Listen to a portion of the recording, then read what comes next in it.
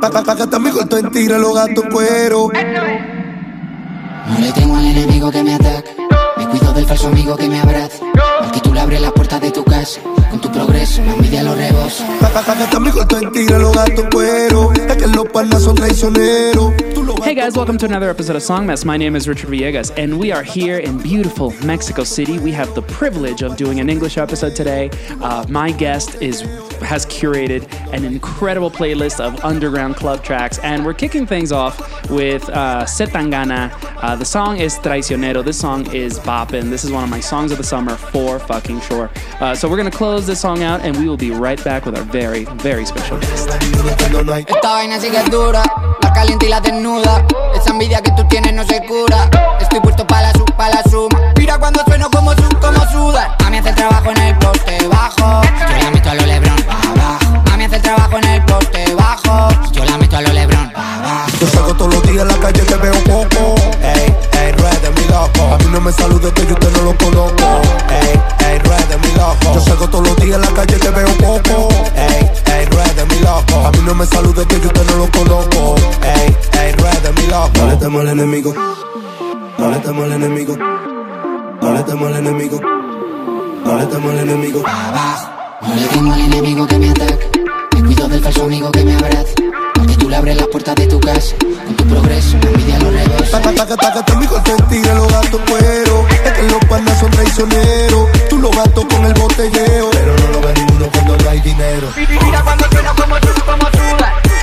Como suda. Mira cuando sueno como suda. Pero no lo ve ninguno cuando no hay dinero. Mira cuando sueno como suda. Como suda. Mira cuando sueno como suda. Pero no lo ve ninguno cuando no hay dinero. Mami hace el trabajo en el poste bajo. Yo la meto a lo Lebron pa' abajo. Mami hace el trabajo en el poste bajo. Yo la meto a lo Lebron pa' abajo. Yo salgo todos los días en la calle, te veo poco. Ey, red de mi loco. A mí no me salude que yo usted no lo conozco. Ey, red de mi loco. No le temo al enemigo que me ataca. Me cuido del falso amigo que me abraza. Al que tú le abres la puerta de la casa. Y con tu progreso la envidia lo rebosa. No le temo al enemigo que me ataca. Me cuido del falso amigo que me abraza. Porque tú le abres la puerta de tu casa. Con tu progreso la envidia lo rebosa. Taca, está mi corto en tigre, los gatos cuero. Es que los panas son traicioneros. Tú los gatos con el botelleo. Pero no lo ve ninguno cuando no hay dinero. Taca, está mi corto en tigre, los gatos cuero. Es que los panas son traicioneros. Tú los gatos con el botelleo. Pero no lo ve ninguno cuando no hay dinero.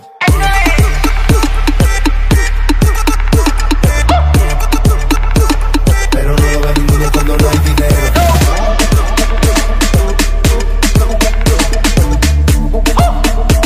Pero no lo ve ninguno cuando no hay dinero.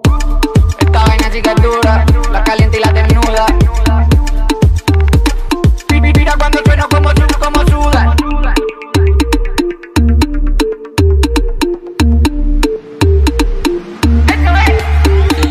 Alrighty, and we're back, and I'm joined by Kat Donahue, an incredible, beautiful writress.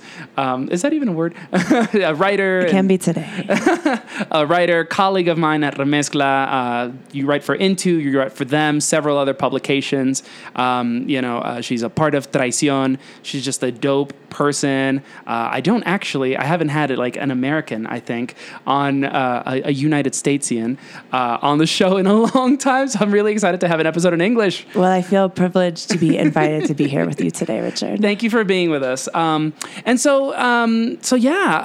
our listeners a little bit about you, Sure. about yourself. Absolutely. Well, I'm from San Francisco. I got my start in journalism there at the San Francisco Bay Guardian, which is the dearly departed alt weekly of San Francisco. I was the culture editor there before I moved to Mexico City about 4.5 years ago. Just because I wanted to learn more about the culture down here. I really was looking. You may have heard about how San Francisco is one of the most expensive places in the country to live these days, $2,800 for a one-bedroom apartment, blah, blah, blah. So as a freelance culture writer, you can imagine that I had to find a new home. I was thinking about New York, I was thinking about Mexico City, and then I started thinking about like the cultural profiles of those cities, like how much we know about goddamn New York City and the rest of the United States. I mean, we've all seen Friends, we all know what the lifestyles, we all know who the artists artists are. We all know who are the parties. But Mexico City, like, especially 4.5 years ago, white Americans did not know shit about Mexico City. That is a fact. So I just thought that my talents and experience as a culture writer were going to be best served writing about all the cool stuff that's happening in this amazing city of ours. So yeah, I've been here for about 4.5 years. I've watched the Trump era rise and take hold from down here. I did not realize that was going to happen. I didn't realize that relationships between the United States and Mexico were going to develop in the way that they have, but Get really awkward. Yes, but you know what? It made me even more happy to have a community down here, have my friends down here, and have a home down here. That's a really great point that you bring up, because it's something that, like, you know, not something that I like think about very often. It's just like about how, again, because we're speaking in English, we'll just say Americans, or we can say gringos. Los gringos. That, you know, let's say gringos outside the U.S. Like it's an interesting relationship to look back on the U.S. because obviously, like, living in the U.S., number one, you know, like we're so fucking great, this, that, the other, and then like you like.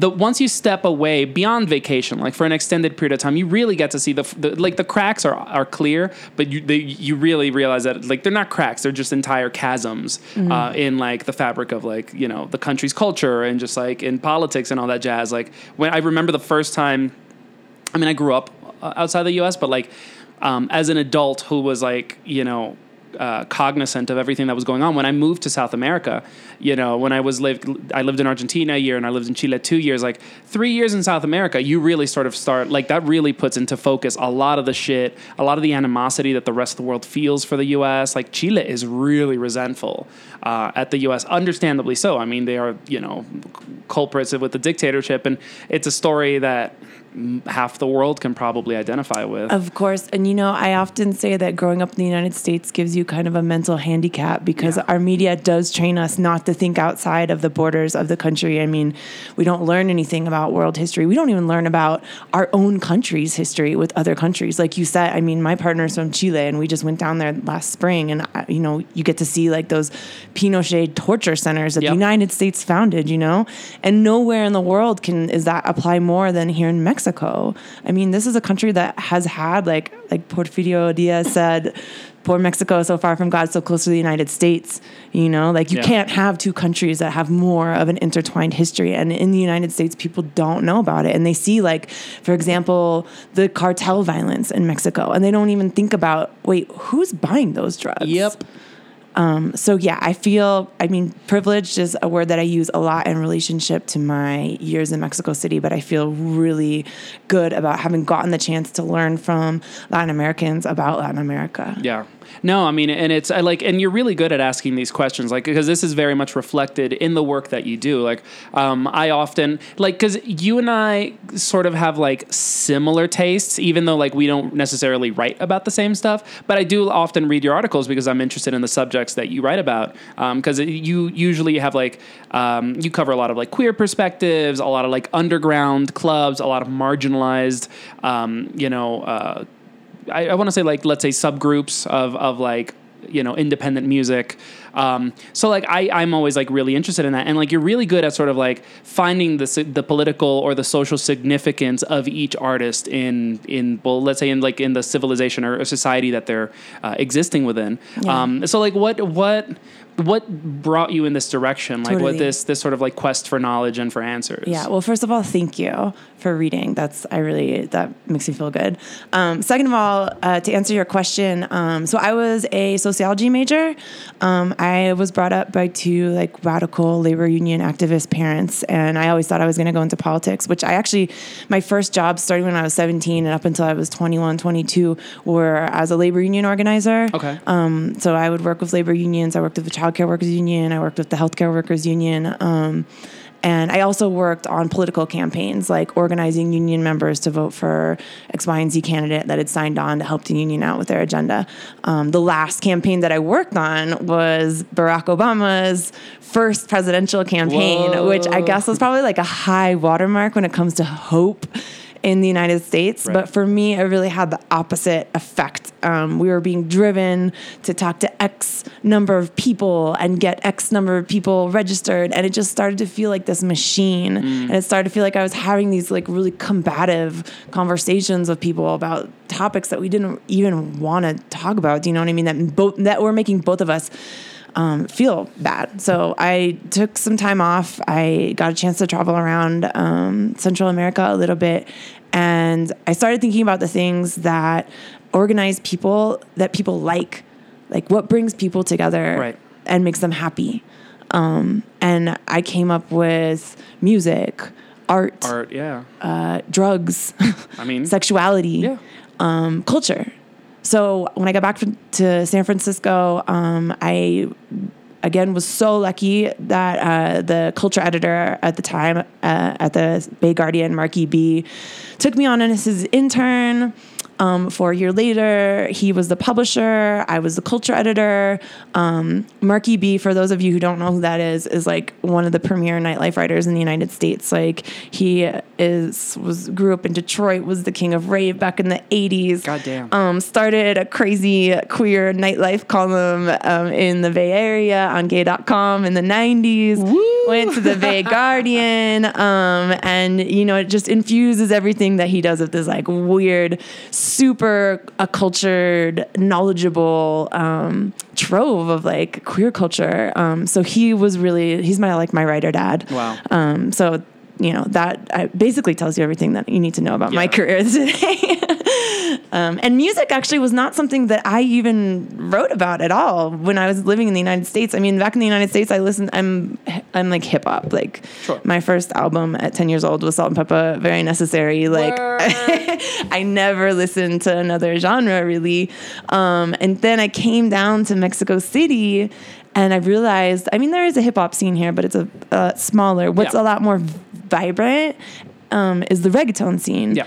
And early on, living in Mexico, I met my friend Rosa Pistola, who at that time wasn't even DJing yet, and kind of got to see her begin her DJing career. And she taught me so much about reggaeton and introduced me to all these amazing people, all these amazing club music producers. I have a natural attraction to nightlife. I'm a member of the Traición Collective, so I'm pretty involved in the nightlife in Mexico City. And so I've just gotten to like learn about these genres and the people that are making them, which is like incredible. That's amazing. Well, we have a whole lot of playlist, a whole lot of show ahead, and I have so many more questions. But let's keep it moving with La Música. So before we play the next track, I want to talk a little bit about the track that we opened with which is Zetangana's Traicionero.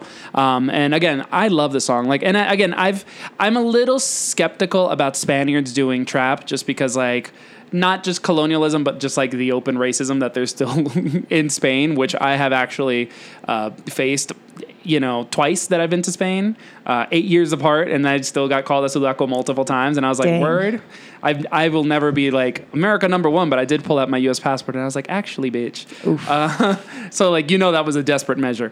But Zetangana, I actually really dig, because in trap, at least with the genre of trap, the only other trap artist that I actually really dig is Bad Bunny, because he actually brings energy to his performance and to his music. Like everybody is usually like nah nah nah nah, and like I'm very much of the belief that if you're gonna come and try to shake me, you really got to do it. You can't just be like, I showed up. You should be living your life. You really need to give it your all. And I feel like Zetangana is one of those artists that's really giving it all. So tell me a little bit about the song and why you chose it for today. Sure. Well, first of all, I take your point about Spanish trap music. I think that, trap and hip hop have been such a big thing in Spain for so long, but oftentimes, although it's obviously being inspired by different, music from different countries, it feels a little bit inward looking sometimes.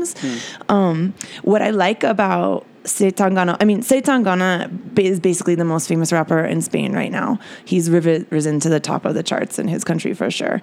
And at this point, what he's doing is starting to branch out and collaborate with people from other countries. For example, Traicionero, he made with Cromo X, which you probably know as a Dominican, that is okay. Nope. Actually, when I was in the Dominican Republic, I think Joel from Remezcla went to Cromo X's studio, and like he was like he had just gotten a message. I guess he just texted Isabelia, who's the editor at Remezcla, the music editor at Remezcla, and she was like, "Oh my God, so jealous!" Da, da, da, da. And I was like, "Who's Chromo X?" Chromo X is just like a legendary producer. He's a legendary MC, and so the fact that Tangana is collaborating with him and like went to the DR to film this video. That video is cool. The video is amazing. It's super adrenaline pumping, etc. He's just looking. I mean, instead of like hanging out in Spain and making like Spanish dembow, which whatever the hell that would be, he's going and like collaborating with people that have been in the genre for a long time. So that's really cool. The reason why I picked this though has nothing to do with any of those reasons. The reason why I wanted to start with this one is because you had asked me to bring a curation of darker club tracks, and I wanted which is what you usually cover. Yeah, for sure. Darker club, reggaeton, trap, hip hop, etc. Like underground booty shaking stuff. Thank you. Yes.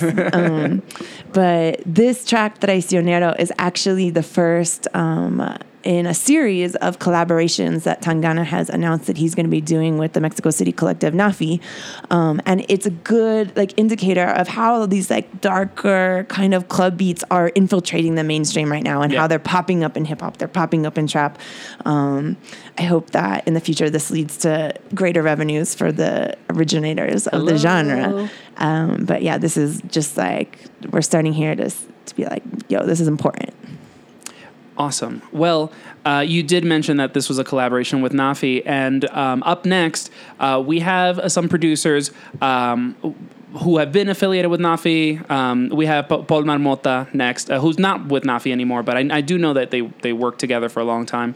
And the track is Por Bien o Mal, and this is featuring La Favi, who I think is from San Francisco as well, right? La Favi is from San Francisco. Did you know her before, like she started putting out music? You know what? The way I got to know La Favi is because I was down here in Mexico City, and she started popping up like on the feeds of these artists that I follow. Yeah.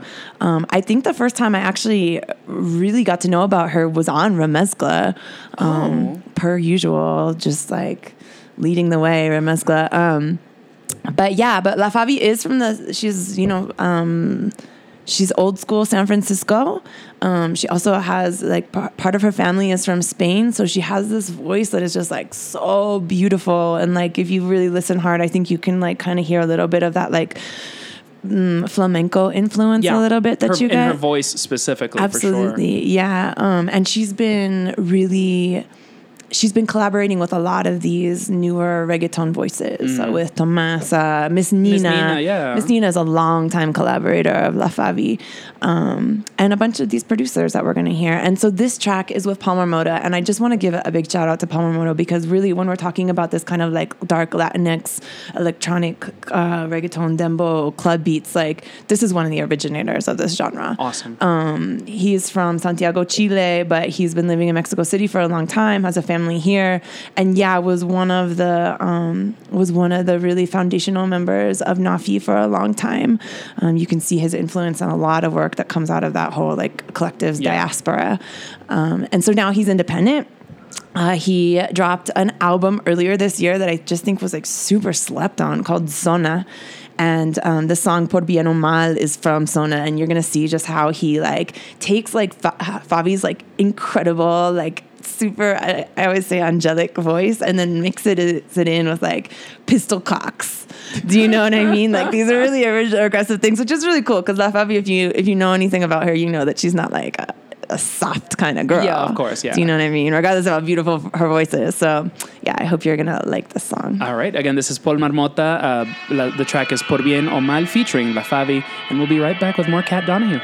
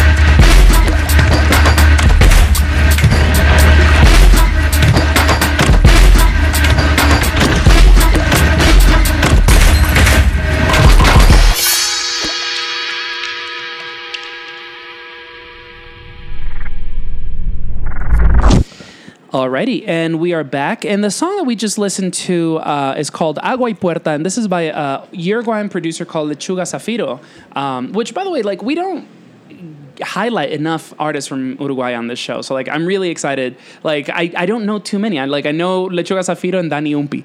Yeah. Which is like so random. So Lechuga is one of the co-founders of a really important Uruguayan collective called Salviatec. Mm-hmm. It's him and another producer named Povio.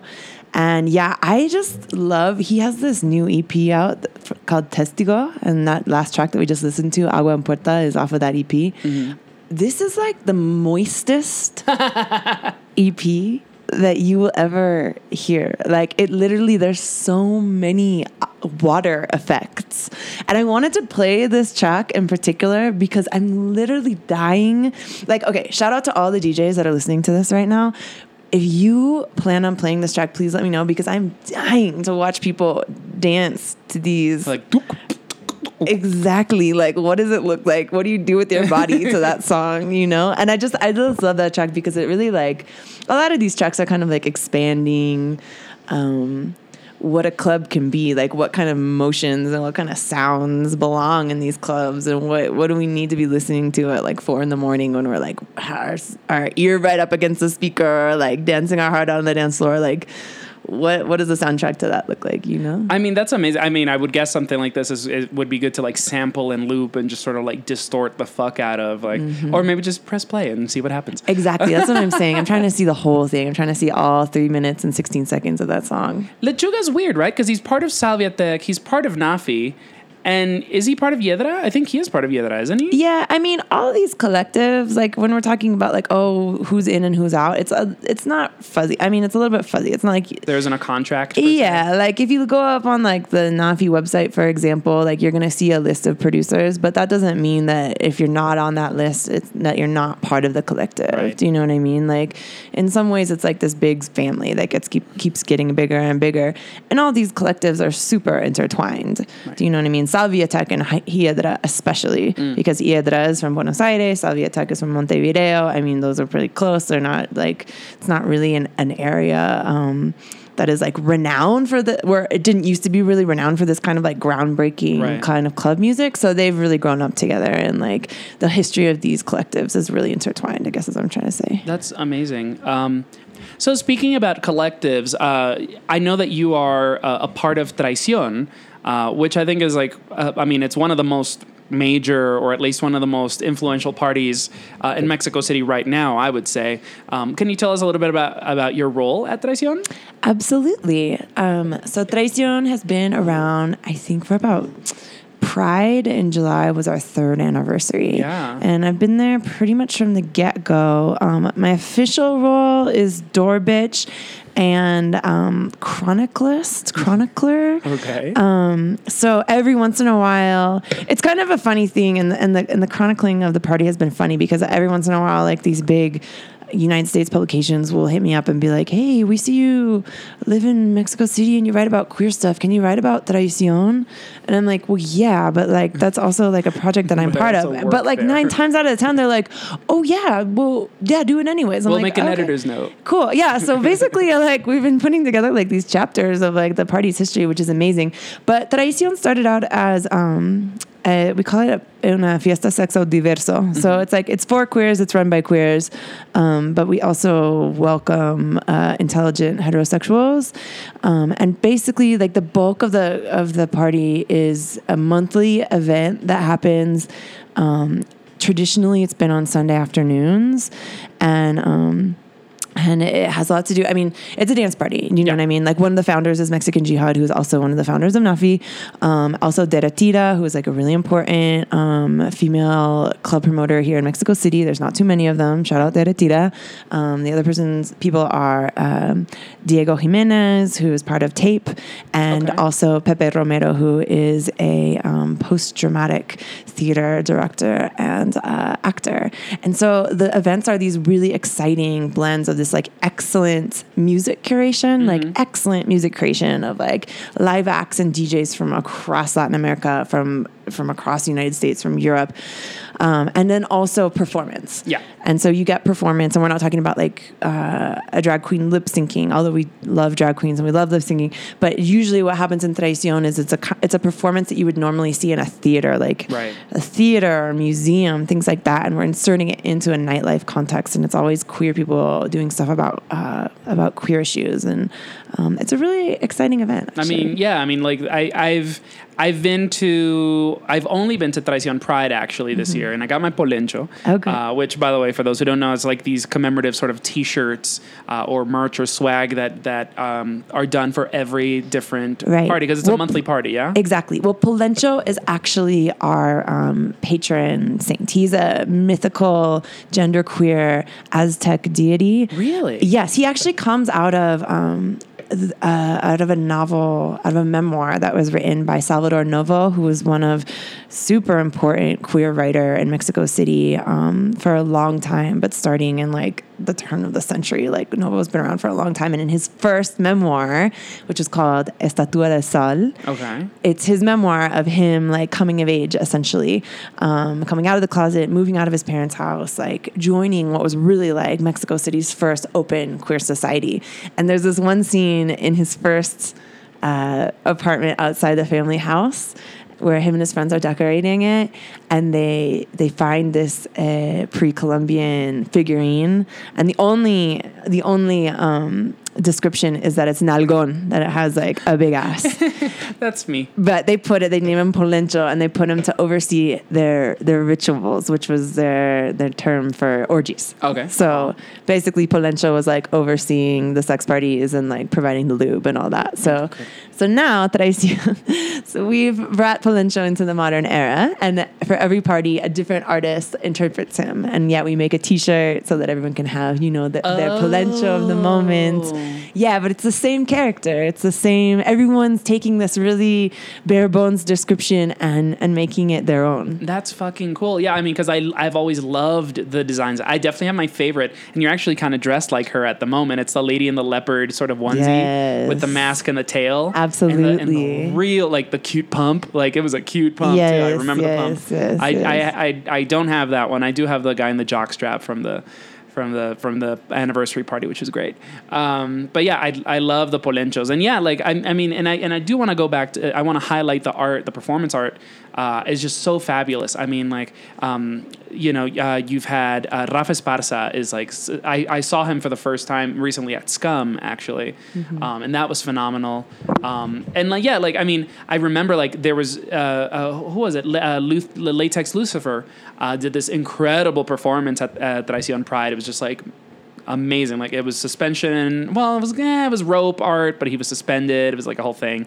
I don't know. I just like, I really, really, really love that. Yeah. We have spoken about a little bit off mic actually, but I wanted to highlight this because the next set is women producers and women DJs. And like, we do talk about sort of like, I mean, I often talk about like festival lineups just don't have women on them. And then like, club nights, just maybe there's a female DJ, maybe with like 7 dudes. So it's just like, I want to talk a little bit about the visibility of women in nightlife. And sure. Particularly in Mexico City, since this is where you've been for so long now. Yeah, for sure. Well, I think that we're living through an era in Mexico City when women are finally becoming the movers in nightlife. I mean, apart from Derretida, you also have Phaedra, who is an incredible DJ, but is also one of the managers at Club Terminal, which is like one of the like hot new relevant nightlife spots in CDMX. But you're right. There's not a lot of women that are involved. I mean, there's not enough women. You would think that there would be more. We actually just put together... Tradición just had its first, I guess you could call it a ladies' night. I kind of hate that term, but it was a party. It was a version of Tradición that is specifically for women, and it's called Tortilla. I did see men there, so like it was not exclusionary. Oh yeah, no, we're not about that exclusionary. We're not about that separatist life at all. Okay. I don't think you're ever gonna come to a Tradición where X, Y, or Z gender is not allowed in the door. But the focus was on women, and if you came early on in the night, you would have seen that it was like 90% women, which for any party in this city, I'm going to take it beyond the city, any party in the world. Yeah. If you have 90% women, even if it's a lesbian party, like that's pretty damn good because, and the only like reason I can even think of, because when in the run up to this party, I was really thinking about like, why don't women go out more? Why don't women go out there? Why don't we have more women in nightlife? And I was just like, is it maybe because they're too smart? Because like nightlife is expensive. Yeah. Buying drinks is expensive. Covers are expensive. I'm like, maybe women are too sensible for And this shit. safety. I mean, that's something that we Right. can't downplay ever. Right. And then we get into the real reasons, right? Which is like safety issues, like, and straight up just like not feeling super respected or relevant, because there's a lot of times where I'll go to a so-called queer party and it's a bunch of men that honestly could not care less if I was there or not. I was like, well, I guess I don't really need to be there. I mean, yesterday I was at La Purísima with two girlfriends who are visiting from Texas. And like, I guess there was a straight guy there because one of my friends was getting hit on hard. And she was like really uncomfortable. She's like, what the fuck is happening? Like, it doesn't get much gayer than La Purísima. So it's just like. But the secret about gay men is that some of them are machistas. Oh, totally. Oh, and yeah. it doesn't even like, because if I could tell you the amount of queer men or so-called feminist men that have literally walked up to me in club. I had a guy come up to me at Traición once, grabbed me by the nipples, both nipples, grabbed me by the nipples. And I said, the fuck? And he said, but we're friends.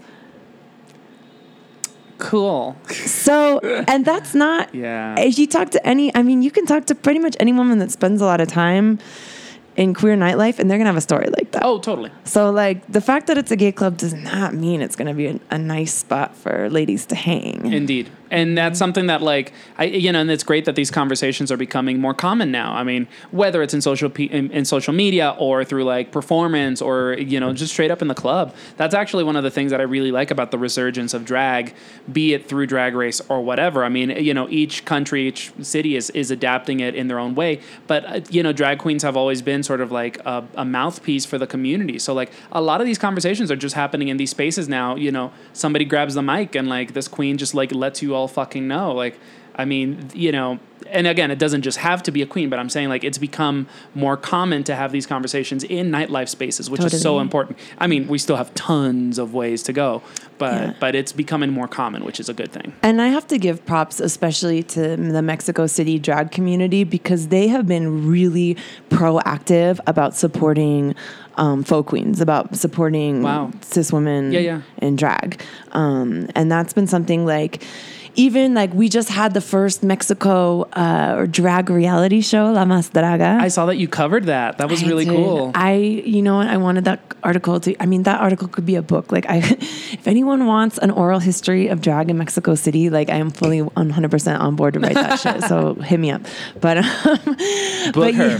Exactly. Book me too. Even though there was no cis women like on that first show, all the producers, the creators, the competitors, everybody was very adamant about the fact that they wanted women on the next episode, on the next season, and then they fully supported women in drag, which is like a big change from the leaders of the drag community in the United States. I mean, we have RuPaul out there saying that women literally can't do drag.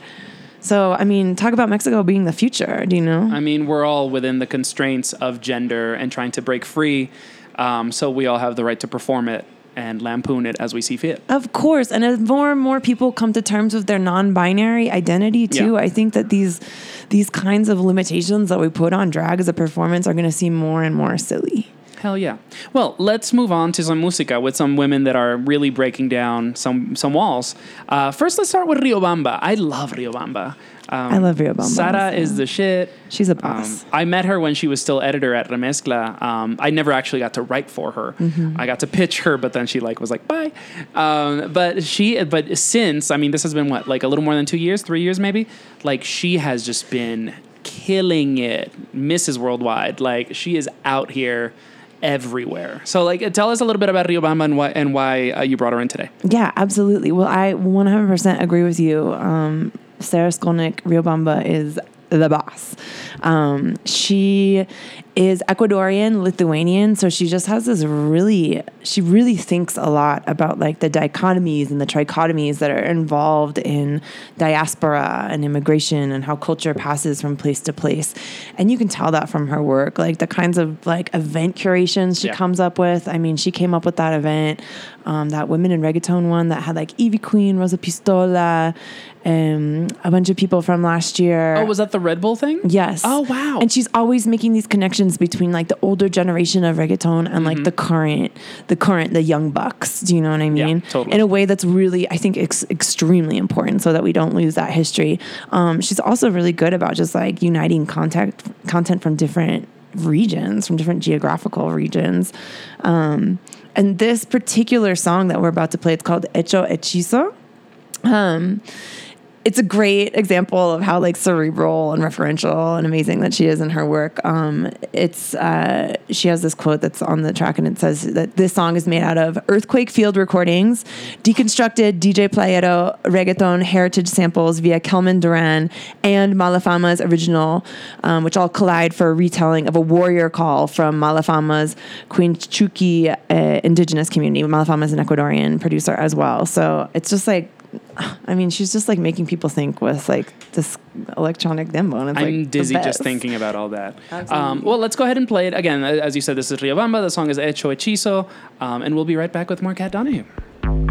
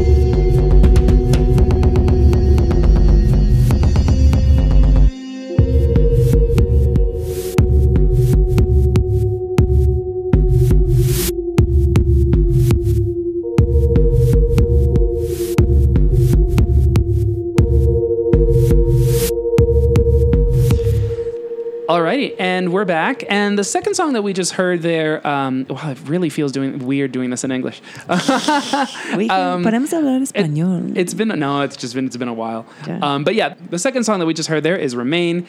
This is by Mexican-American producer Debit, who is also a part of Nafi, but she's just a crazy, cool human just doing her own thing and has been doing her own weird thing for a while. I mentioned to you off mic that I remember her back when she still played in HDXD with Yankin. And like I saw her in like Monterrey, because I believe she's from Monterrey, or like border life, you know, sometimes Monterrey, sometimes Texas. But you know Debit pretty well, yeah? I feel like Debit is a kindred spirit. I can see that, because you're both like pretty escandalosas. I think that's what we bond over, yeah. Debit, and that's like, I'm just like in awe of her. I would even venture to say that I have a crush on Debit. Okay. She's just like another one of these like women in nightlife that is just like so smart, like so smart. And Debit has like this technical capacity too. Like you said, like this project, the Debit project, is not her first rodeo in music. And no, for a long time. But I think that this project that she's working on right now was like a really good demonstration of what she's able to do in the booth, you know, in the mixing booth. She's going to school right now for sound engineering. Is she? I didn't know that. Yeah, That's I think cool. she just started this fall. So shout out Debit. Because she played at Panorama, I think. Yeah.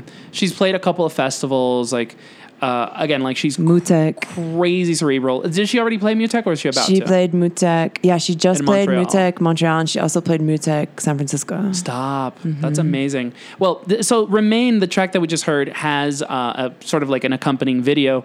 And it's really, escandaloso. Yes, yeah. So Debit she has this philosophy that I saw her post something recently on social media that was like, instead of like backing off on femdom around men, she finds it more radical to go like full throttle into being a femme. And then that's like a little bit of her like protest or whatever. But this video that she put together for Remain is just like, it blew my mind when I first saw it. It's just footage of her and her like dumbass teenage girlfriends, I think in Texas, just being really scandalous, like you said, being a scandalosa, or saying like flashing the camera, their bras, like harassing the 7-Eleven dude at the counter about where the XL condoms are, like, And they're like 15, 16 in this video. yes, but it's like all this like kind of pervy footage that they took of themselves, you know, and it kind of like calls into question like the kind of, you know, how do you say, sensationalizing of the female body. Sure. Do you know what I mean? Because what does it mean? Like, yes, okay, it's like borderline kiddie porn, but what does it mean that these girls shot it for themselves? You know, what does it mean that like these like dirty ass like vocal clips that we're hearing are like girls talking to each other? Because if you hear 15, 16-year-old boys talking dirty, that's really not that shocking. That's boring. And so like, you know, there is something to be said about like maybe the jarring, or, you know, nature of like women taking control of their sexuality, especially at that age. So it's like, it's not only a double whammy of sort of like, as you said, it kind of kiddie pornish, but at the same time like female empowerment at such a young age. There's something about it that's really sort of shocking. Yeah, it's like taking these really private moments that honestly all girls had, you know, and putting them out there for people in a way that's like that doesn't get seen that often. Totally. Wow, that's fucking cool. Well, shout out to Debit. Love you, girl. We plotted an interview once, and like when I'm back in New York, I definitely want to talk to her. Oh yeah, please. I wanna get her I would on the love to show. hear that. She's a great interview. All right, well, let's carry on with some música. So next up, we got a track from Yedra. And as we mentioned before, Yedra is a collective, and the reason this is credited to Yedra is because there's 4 different members of Yedra credited on this track. That's right. Well, yeah. So Yedra, I often say, is my favorite party that I've never been to before. Okay.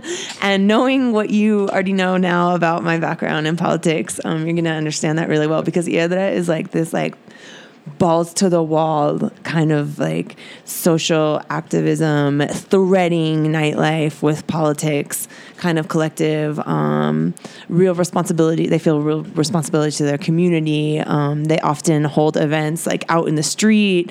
Parties morph into marches.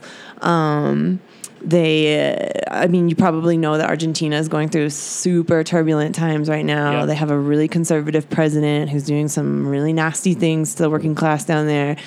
And Hiedra really sees it as their responsibility as visible people in Buenos Aires to kind of keep that message, that political message of resistance at the front of their tracks, which I love.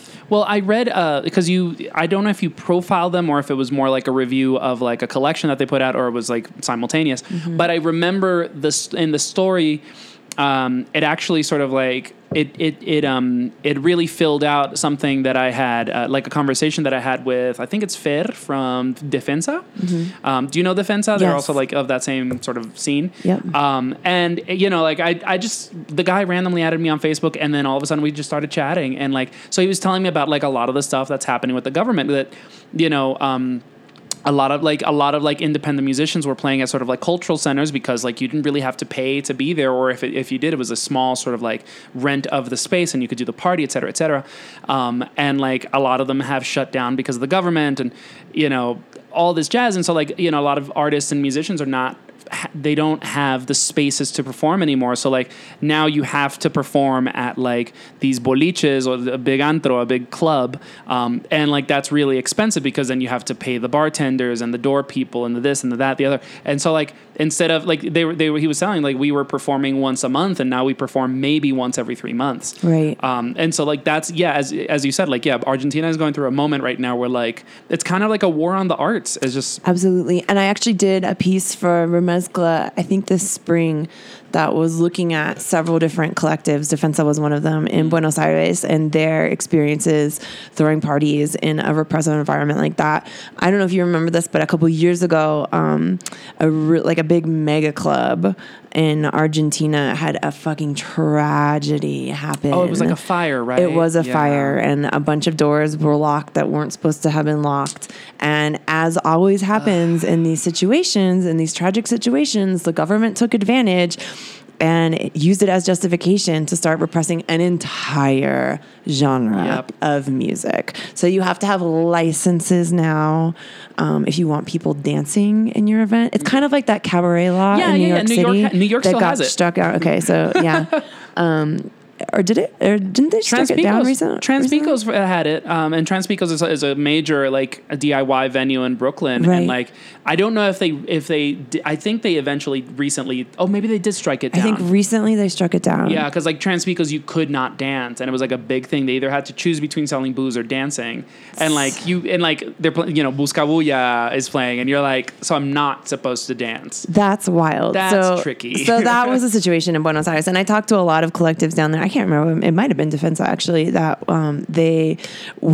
if the cops were coming in, they would instantly hand the DJ a book, and he would start reading poetry. So the cops would come in, and it would look like it was a poetry reading. Argentina's the best. Yeah. So anyways, having experiences like that, I think will radicalize you. If you weren't radical before, when someone starts telling you that you can't dance, I mean, that's a quick path to political engagement. Come through Footloose. Do you know what I mean? So that's where Hiedra is at. Well, so tell us about this track. So we're about to listen to Mordida do Macaco, and this is featuring, again, 4 producers from the Hiedra Collective, Agromans, Brian, Lechuga Zafiro, and Tayana. Yes. So Tayana is an incredible producer. If you don't know about her, then please get to Googling, because she moved up to Mexico City, I think this year, maybe I don't know when she made it official, but she's in Mexico City now.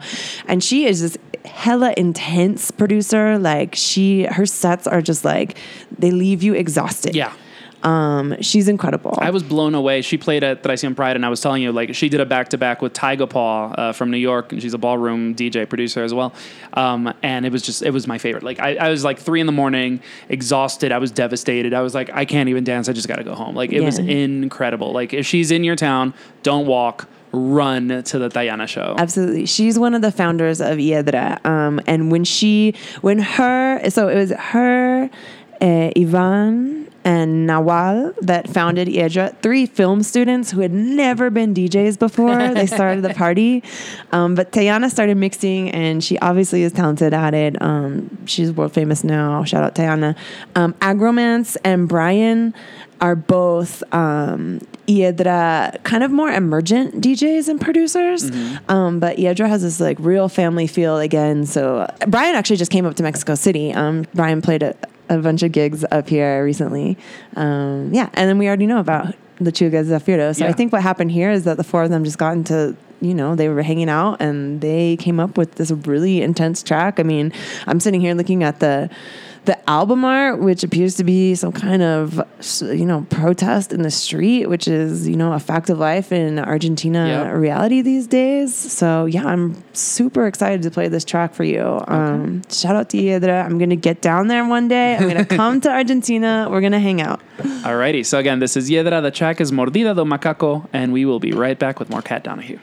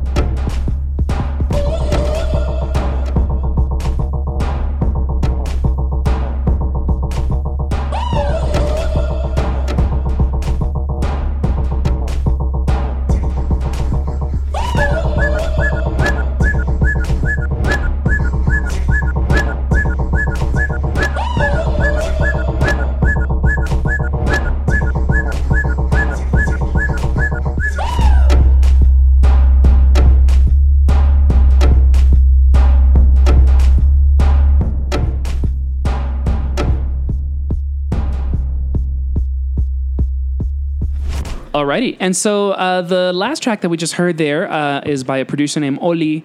And the track is Oni Bokuso. Yes. So what's up with Oli? So that track is also featuring Perro Sucio, who's another Mexico City producer. So Oli is a woman producer here from Mexico City, and I knew when you said Dark Club, I knew that I wanted to bring that track because it's one of the like more like ominous, like metal clanking, like doors shutting kind of songs that I've heard recently that I'm really into. Oli, I'm also just really into her. Like, I've never seen a person, for example, DJ with that much joy. Like, she is this tiny little woman, and she looks like she's like 14. And she She performed at Normal, didn't she? Like 2 years ago, maybe? It's totally possible, yeah.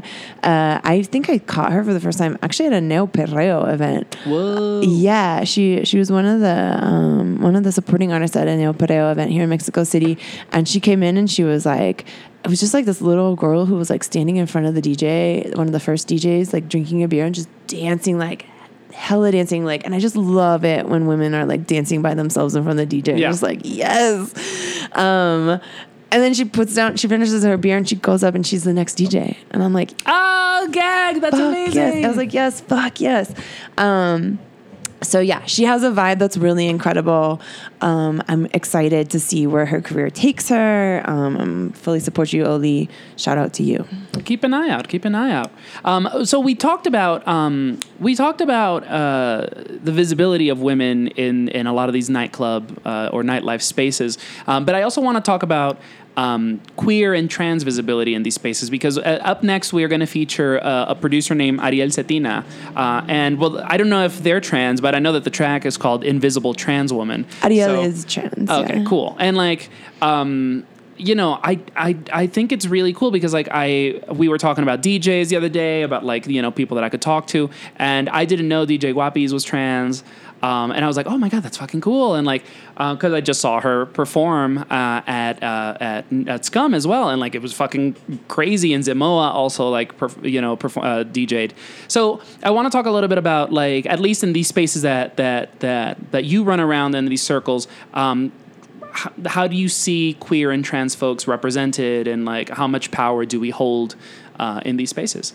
Absolutely. Well, maybe I'm in a bubble because for a long time now, my community, and not just here, but also in San Francisco, my best friends have all been out of queer nightlife, and they've all been queer people who have been like the bosses. I used to have a magazine with a person named Kelly Love Monster who formed this. What a great name. Yes. There's so many great things about Kelly, but he formed this party called Swagger Like Us in San Francisco that was really one of San Francisco's first POC-focused queer hip-hop parties. Right. So I don't know. I've been super spoiled. I mean, people say like, "Oh, we're the queers," and I'm like, queers. First of all, like queers like basically invented nightlife, and we're still pushing it forward. We're still the ones. Like, I mean, the trends that we are coming up with are the ones that like all of a sudden are like in Ibiza 10 years later. Of course, 100%. And here in Mexico City, like I can reel off a list of an amazing queer spaces, and I'm going to do that just because I can. Please do. I have a microphone in front of me, but yeah, shout out Traición, Punto Gozadera, Casa Gomorra, La Canita, which is actually a marisqueria, as you know, God, but so delicious, yes. Other parties. And it's owned by Aliguagua. Yeah? Exacto. Aliguagua, a legend in cumbia, and she's also a DJ. Cumbia Queers, Ultrasonicas. Absolutely. Like, know them. Yes, know about them.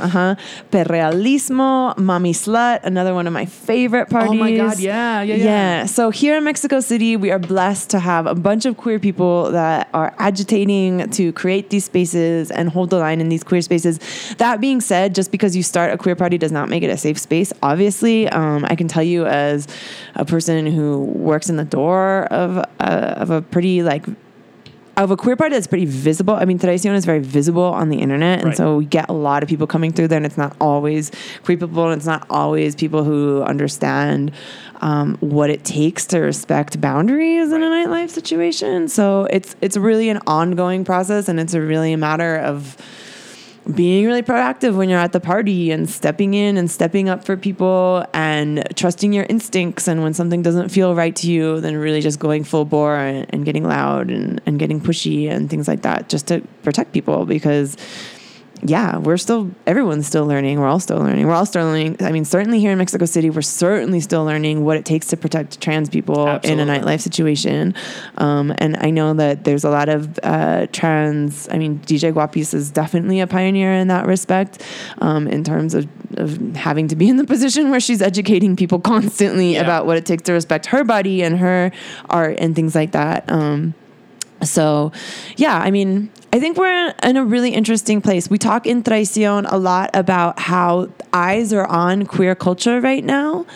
But that doesn't necessarily mean that the support is there, especially when we talk about financial support. You better preach it. You know, I think that you might have read my piece that I did for them about Traición, but it was about our appearance at Festival Ceremonia recently, and how of all of the stages that were there, the line to get into the Traición Dome was huge. It was so long. That's so fucking cool. It was packed the entire time, but we had no corporate sponsor.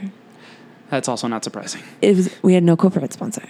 And that's a trend. I mean, it's something like... I mean, would Traición have accepted a corporate sponsorship? Oh, hell yes, we would have just... I'm just saying, you know, because like we're political as well as artistic, so you know. Absolutely. But I think that, I mean, I don't want to speak for the Traición founders, but I think that where we come down on this is that queer artists deserve to get paid to make their art. Yeah. And in Mexico City in 2018, I think that I've listened to your show a lot, and I know on past episodes that you've remarked on the role that brands take in nightlife here and in festivals and things like that. Like, yeah, brands really move the scene here. So it's like, if you're trying to make money, it's not going to come from covers.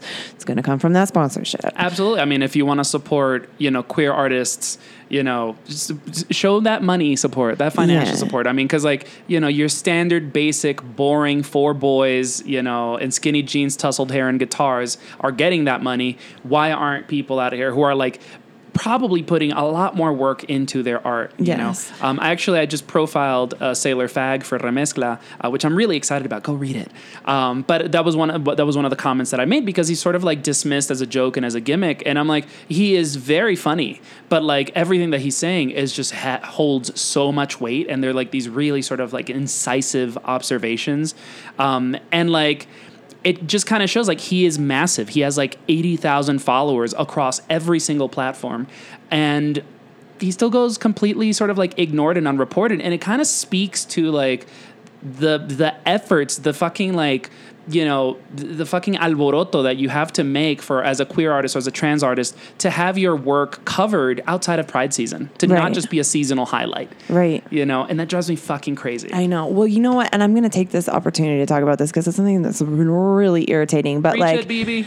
I mean, as a queer artist, you do have to deal with that. You're not getting as much exposure. People aren't as comfortable, XYZ. But then also when you do get that exposure, then you're going to have people from your own community saying, why did you take that money? Oh, yeah. How could you do this? How could you do that? It's like, listen, like, we're trying to make art here. Like, not everyone has parents that are paying their rent. Whew. You know what I mean? And that's a shout out to someone in particular that I hope hears work. Spill the tea. And we need to be conscious of where our money is coming from. Yeah. But the fact of the matter is that we are human beings that have financial needs. Yeah. And if we're going to spend our life making art, then we also need that art to make money. And that's it. What a great little sign off there. All right. I mean, we're not done with the show by any means, but we're going to play now this track by Ariel Cetina. Again, the track is Invisible Trans Woman. We didn't talk too much about Ariel, but when we come back from the musical break, we'll talk about her. So again, this is Invisible Trans Woman by Ariel Cetina, and we'll be right back.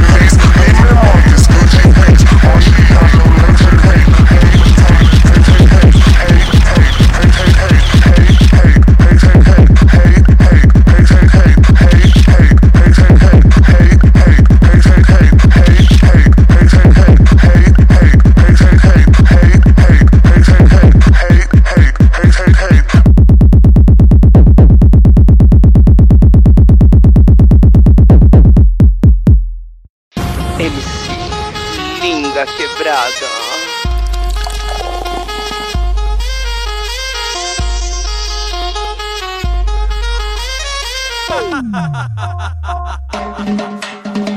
Ei, se você aí, macho discreto, chega mais, cola aqui, vamos bater um papo reto. Eu não tô interessada no seu grande pau ereto. Eu gosto mesmo é das bichas, das que são afeminadas, das que mostram muita pele, rebolam, saem maquiada. Eu vou falar mais devagar pra ver se consegue entender. Se tu quiser ficar comigo, boy,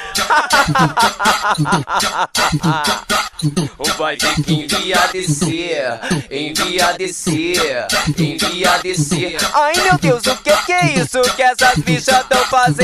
Pra todo lado que eu olho tão todos enviadecendo. Ai meu Deus, que é isso que essas bichas tão fazendo? Pra todo lado que eu olho tão todos enviadecendo. Mas não tem nada a ver com gostar de rola ou não.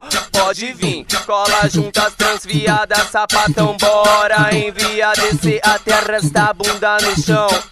E aí as bichas ficou maluca, além de enviar descer tem que bater a bunda na nuca. E aí as bichas ficou maluca, além de enviar descer tem que bater a bunda na nuca. Ei, se você aí, macho discreto, chega mais, cola aqui, vamos bater um papo reto. Que eu não tô interessada no seu grande pau ereto. Eu gosto mesmo é das bichas, das que são afeminadas, das que mostram muita pele, rebolam, saem maquiada. Eu vou falar mais devagar pra ver se consegue entender. Se tu quiser ficar comigo, boy, vai ter que enviar descer, envia descer, envia descer. Ai meu Deus, o que é isso que essas bichas tão fazendo pra todo lado que eu olho, tão todos enviadecendo. Ai meu Deus, que é isso que essas bichas tão fazendo pra todo lado que eu olho, tão todos enviadecendo. Mas não tem nada a ver com gostar de rola ou não. Pode vir, cola junto as transviadas, sapatão, bora enviadecer até arrastar a bunda no chão. E aí as bichas ficou maluca, além de enviadecer tem que bater a bunda na nuca. E aí as bichas ficou maluca, além de enviadecer tem que bater a bunda na nuca. All right, and hey, so we're back, and that was another track. And yeah, that second track that we just heard there was by Linda Quebrada, and the track is Enviadecer, which is like to, let's say, gayify, but it's viado is the more extreme. It's faggot. I mean, come on, whatever. Y'all know what show this is. But yeah, yeah, I was mentioning to Kat before that there's this fabulous party in Rio called Vede Viadao, and it's a play on words. I'm sort of like saying F for fago. Viadao is a deer. And it's an incredible party. If y'all are ever in Rio, fucking go to that party. It's the best party I've probably ever been to in my whole life. But anyway, yeah, so it was really cool. Like I'm actually really excited that, so we played Ariel Zetina and we didn't speak too much about her, and I want to talk about her now. And then Linda Quebrada, who is this, again, this, trans MC from, I believe, Rio actually, or Sao Paulo. She's from Brazil. No, she's from Rio. I'm pretty sure she's from Rio. And so, yeah, and like Linda Quebrada has also done quite a bit of work with Nafi. I think they have a mixtape sort of in the works. I don't know if it's done. So what can you tell me about these two fabulous ladies? Absolutely. So let me see. I'm going to start with Ariel. So Ariel is out of Chicago. I don't know too much about her. I've never seen her live before, but I do love her tracks. Invisible Trans Woman, I just love because it's one of those like electronic club tracks, because that really takes you on a journey. Like there's a lot of different feelings that are enclosed in that track. A lot of different emotions. She's also a Discwoman affiliate. Oh, wow. Yes, and she's also done work with the Houston label Magia. The Santa Muerte. Exactly. They also released music on Santa Muerte, but she did work with them on that compilation that they did where the proceeds went to United We Dream. Yeah. It was recent. It came out like 2 months ago or something Exactly. like that. Yeah, cool. Exactly. Yeah. So that's a feel-good thing. Linda Quebrada is an incredible MC from Brazil, and I've interviewed her for Mezcla before. She got her start as a poet. Yes, absolutely. Wow. So she started writing her songs as a poet. Eventually, she started putting them to music. Enviadecer is actually, I believe it was her first single, and it's the one that takes the most from the language of baile funk, which is what her direction really was at the beginning. Baile funk is, obviously, we all know, is like a massively popular genre in Brazil. So she's really talking to people in the parlance of the era, no? Because this is a few years old now, probably. It is, yeah. It's a few years old now. Her latest stuff is getting really interesting. Like, you've played her on the show before, so you already know this, but it's getting a lot darker. I saw her live. She played at Traición, actually, at Festival Ceremonia earlier this year. Yes. And her set was really, I mean, it was drama. It was performance. She has an incredible backup singer who's Jupe de Barrio. Sorry if I just butchered your name, Jupe, but you are amazing. And yeah, her show was just like, it was theater, it was opera, it was beautiful. It's amazing. Yeah, so she's definitely like, I think that a lot of times Brazil is so big and so thriving that they really have their own musical talents. They have their own musical industry. They don't I know a lot of like reggaeton artists. I know they like don't make it to Brazil because Brazil doesn't care about reggaeton. They have baile funk. They have all their own beautiful like pop singers and pop divas and everything like that. But I'm hoping that the rest of the world gets a chance to really like start experiencing some of the stars from there. So like a year ago, actually, Beverly and I had a similar conversation to what you just mentioned, that like, because like Brazil and reggaeton don't really mix, but but they do. So Maluma had that song called Corazon, and he did that song with Nego de Borel, who is like this huge star down there, pretty problematic. Fuck that guy. But, and I'll explain why fuck that guy in a second. But they did a song together and like, they're like singing in Portuguese and like, it's really cool. And then J Balvin is down there doing, you know, stuff with Anita. And like, so, you know, it makes perfect sense that reggaeton would expand into Brazil, because Brazilians love dancing and Brazilians love like having a good time, and reggaeton is dancing and having a good time. So like, I would not be surprised, like, especially like with these sort of like big crossovers, I would not be surprised if you start hearing sort of like Brazilian artists, you know, featuring on reggaeton tracks, or reggaeton artists more so embracing baile funk, which I feel like they're already doing in some cases. I don't know. I feel like this is a conversation that will happen again. Sure. I mean, I think a lot of these crossovers are basically money grabs. Oh, I mean, you know I'm what I mean? not mad. If there's something cool that comes out of it, so be it. Get your coins. Absolutely, or market grabs, I should say. But yeah, I'm with you. I'd like to see more baile funk out in the world. Totally, and also like fuck Nego de Borel, because again, he is kind of like a baile funk artist, but he's huge. He has millions and millions of followers,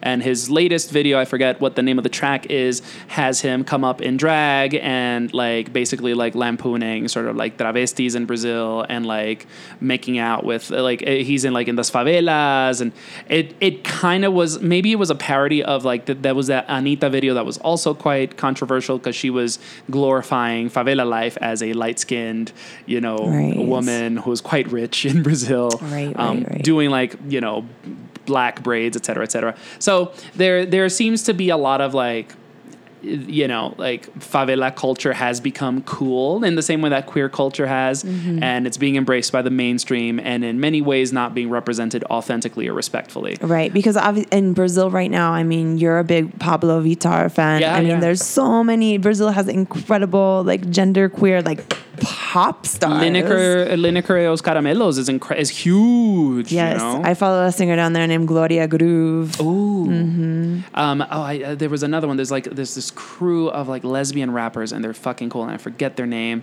But like there's Silva, there's Jaló. Jaló is just, I mean, at this point, like, I don't even feel comfortable, like, you know, assuming their gender.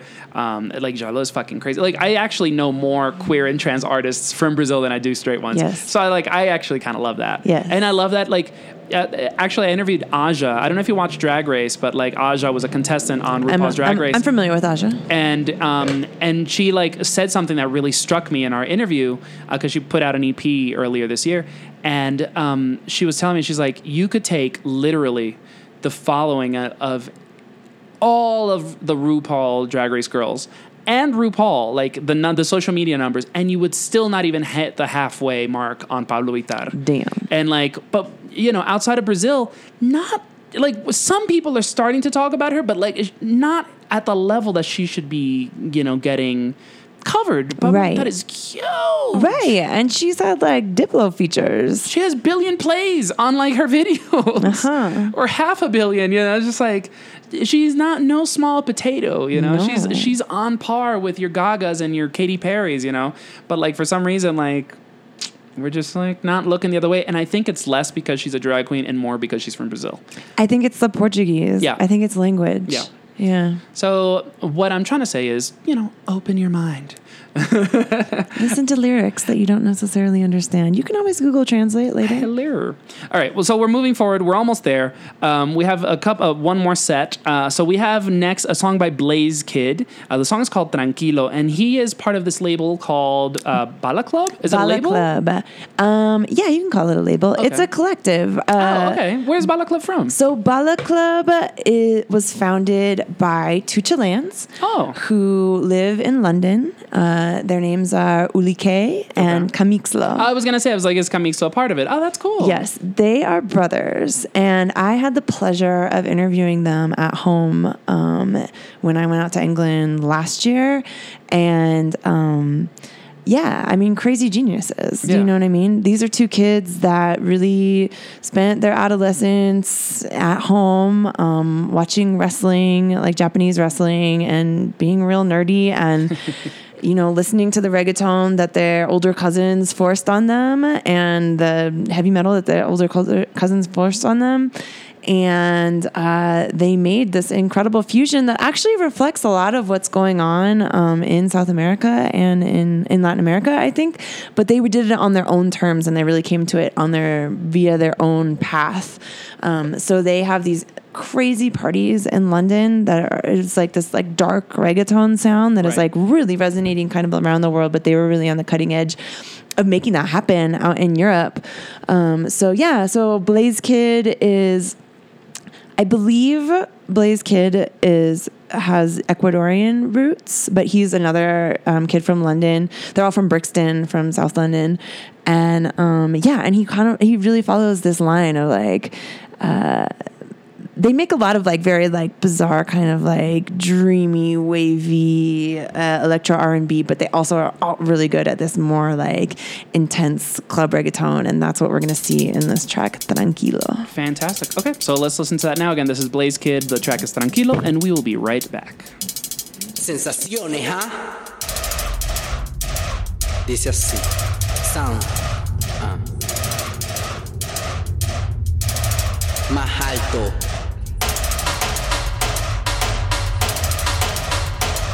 Para el mundo, Dale, dale, dale, dale. Dale, dale, dale, dale. Dale, dale. Dale, dale, dale, dale. Dale, dale. Dale, dale, dale, dale. Dale, dale. Dale, dale. Si te gustan las maldades, mátalo, persíguelo, mátalo, persíguelo, mátalo, persíguelo. Si te gustan las maldades, mátalo, persíguelo, mátalo, persíguelo, mátalo, persíguelo. Te gustan las maldades, mátalo, persíguelo, mátalo, persíguelo, mátalo, persíguelo. Te gustan las maldades, mátalo, persíguelo, mátalo, persíguelo, mátalo, persíguelo. Ellos solo piden más, ellos solo piden más. Gozadera está completa, no me pierdo en una rumba buena, suelta, suelta. Que este parte está que quema, mírala cómo mueve su cadera. Para adelante, para atrás, también a la reversa. Voy a beber con el trago, quita pena. Como dijo mi ex suegra, es fácil, me gusta sin salida. Se le sube la presión, sigan.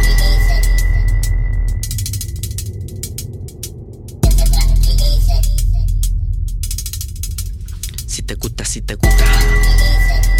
Si te gusta, si te gusta. Si te gusta, si te gusta. Si te gusta, si te gusta. Si te gusta, si te gusta. Si te gusta el movimiento, Si te gusta el movimiento, Si te gusta el movimiento, Solo grita balaclava. Si te gusta el movimiento, Si te gusta el movimiento, Si te gusta el movimiento, Si te gustan las maldades, mátalo, persíguelo, mátalo, persíguelo, mátalo, persíguelo. Si te gustan las maldades, mátalo, persíguelo, mátalo, persíguelo, mátalo, persíguelo. Te gustan las maldades, mátalo, persíguelo, mátalo, persíguelo, mátalo, persíguelo. Te gustan las maldades, mátalo, persíguelo, mátalo, persíguelo, mátalo, persíguelo. Te gustan las maldades, mátalo, persíguelo, mátalo, persíguelo, mátalo, persíguelo. Te gustan las maldades, mátalo, persíguelo, mátalo, persíguelo, mátalo, persíguelo. Te gustan las maldades, mátalo, persíguelo, mátalo, persíguelo, mátalo, persíguelo. Te gustan las maldades, mátalo, persíguelo, mátalo, persíguelo, mátalo, persíguelo. Más alto.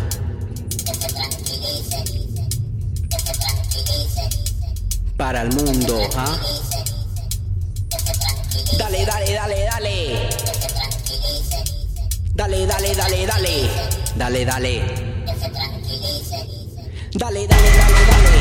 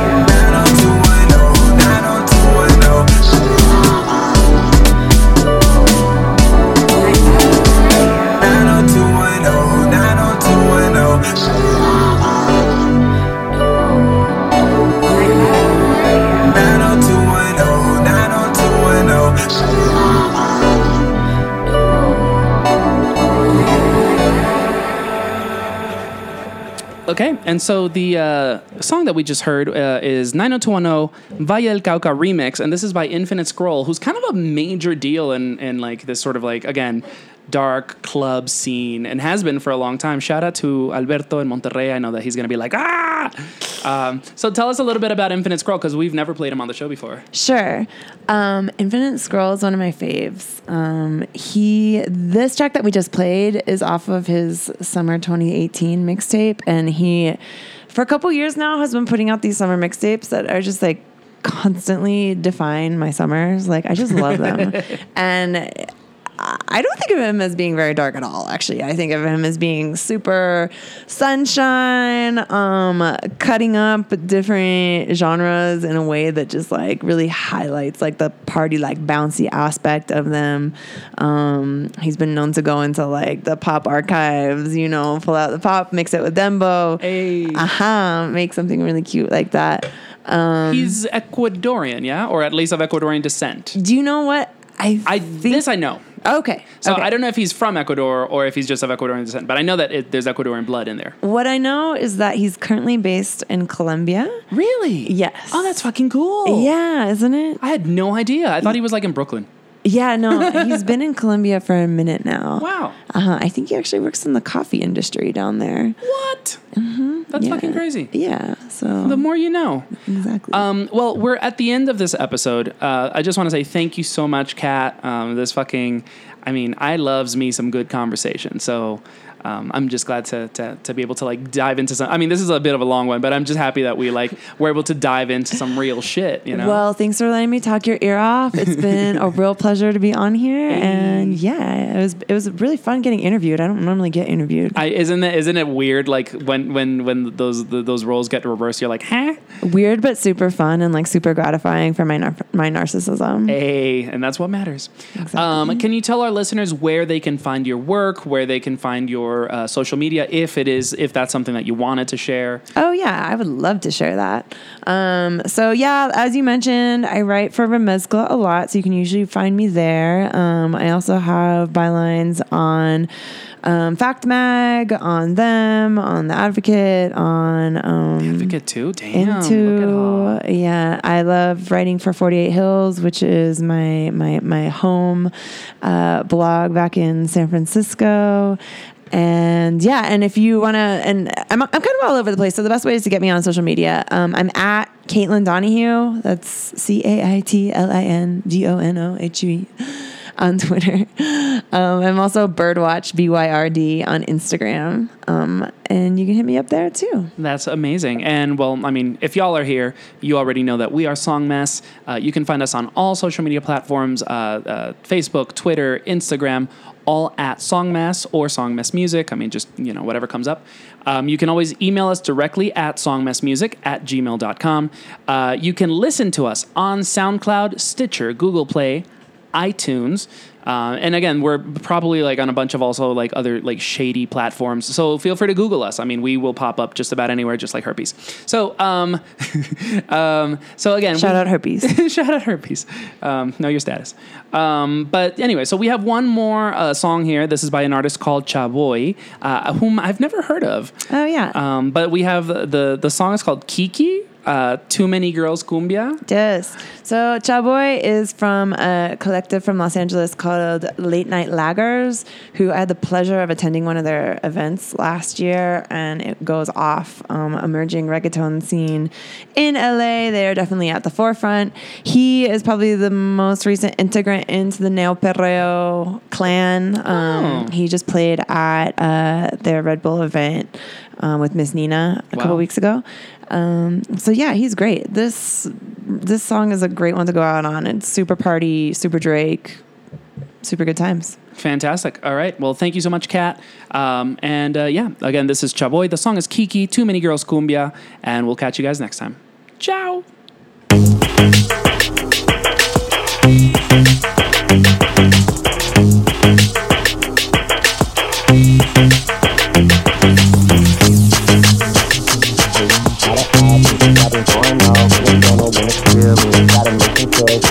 Out of options, I've been going off, and they don't know real me. They gotta make some choices, they running out of options, cause I've been going off, and they don't know when to stop, and they gotta make going off and they don't know when to stop. And I gotta make some choices, they running out of options. Cause I've been going off and they don't know when to stop. And I gotta make some choices, they running out of options. Kiki, do you love me? Are you riding? Say you never ever leave from beside me. Cause I want you and I need you, and I'm down for you always, baby. Do you love me? Are you riding? Say you never ever leave from beside me. Cause I want you and I need you, and I'm down for you always. But the new me is really still the real me. I swear you gotta feel me before they try and kill me. They gotta make some choices, they running out of options. Cause I've been going off and they don't know when to stop. And I need you at the top, and I see that you've been learning. And when I took you shopping, you spend it like you earned it. And when you popped off from your ex, he deserved it. I thought you would've won from the jump, you confirmed it. Trap money, penny. I buy you champagne, but you love some Henny. From the block like you Penny.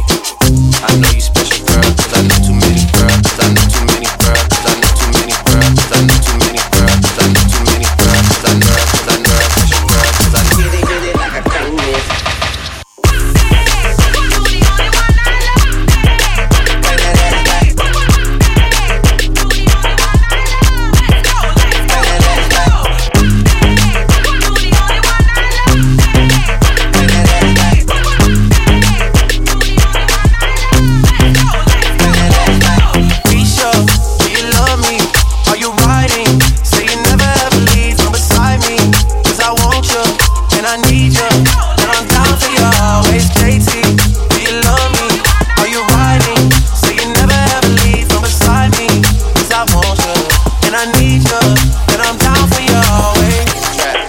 Trap money, penny. She got me in my feelings. Gotta be real with it.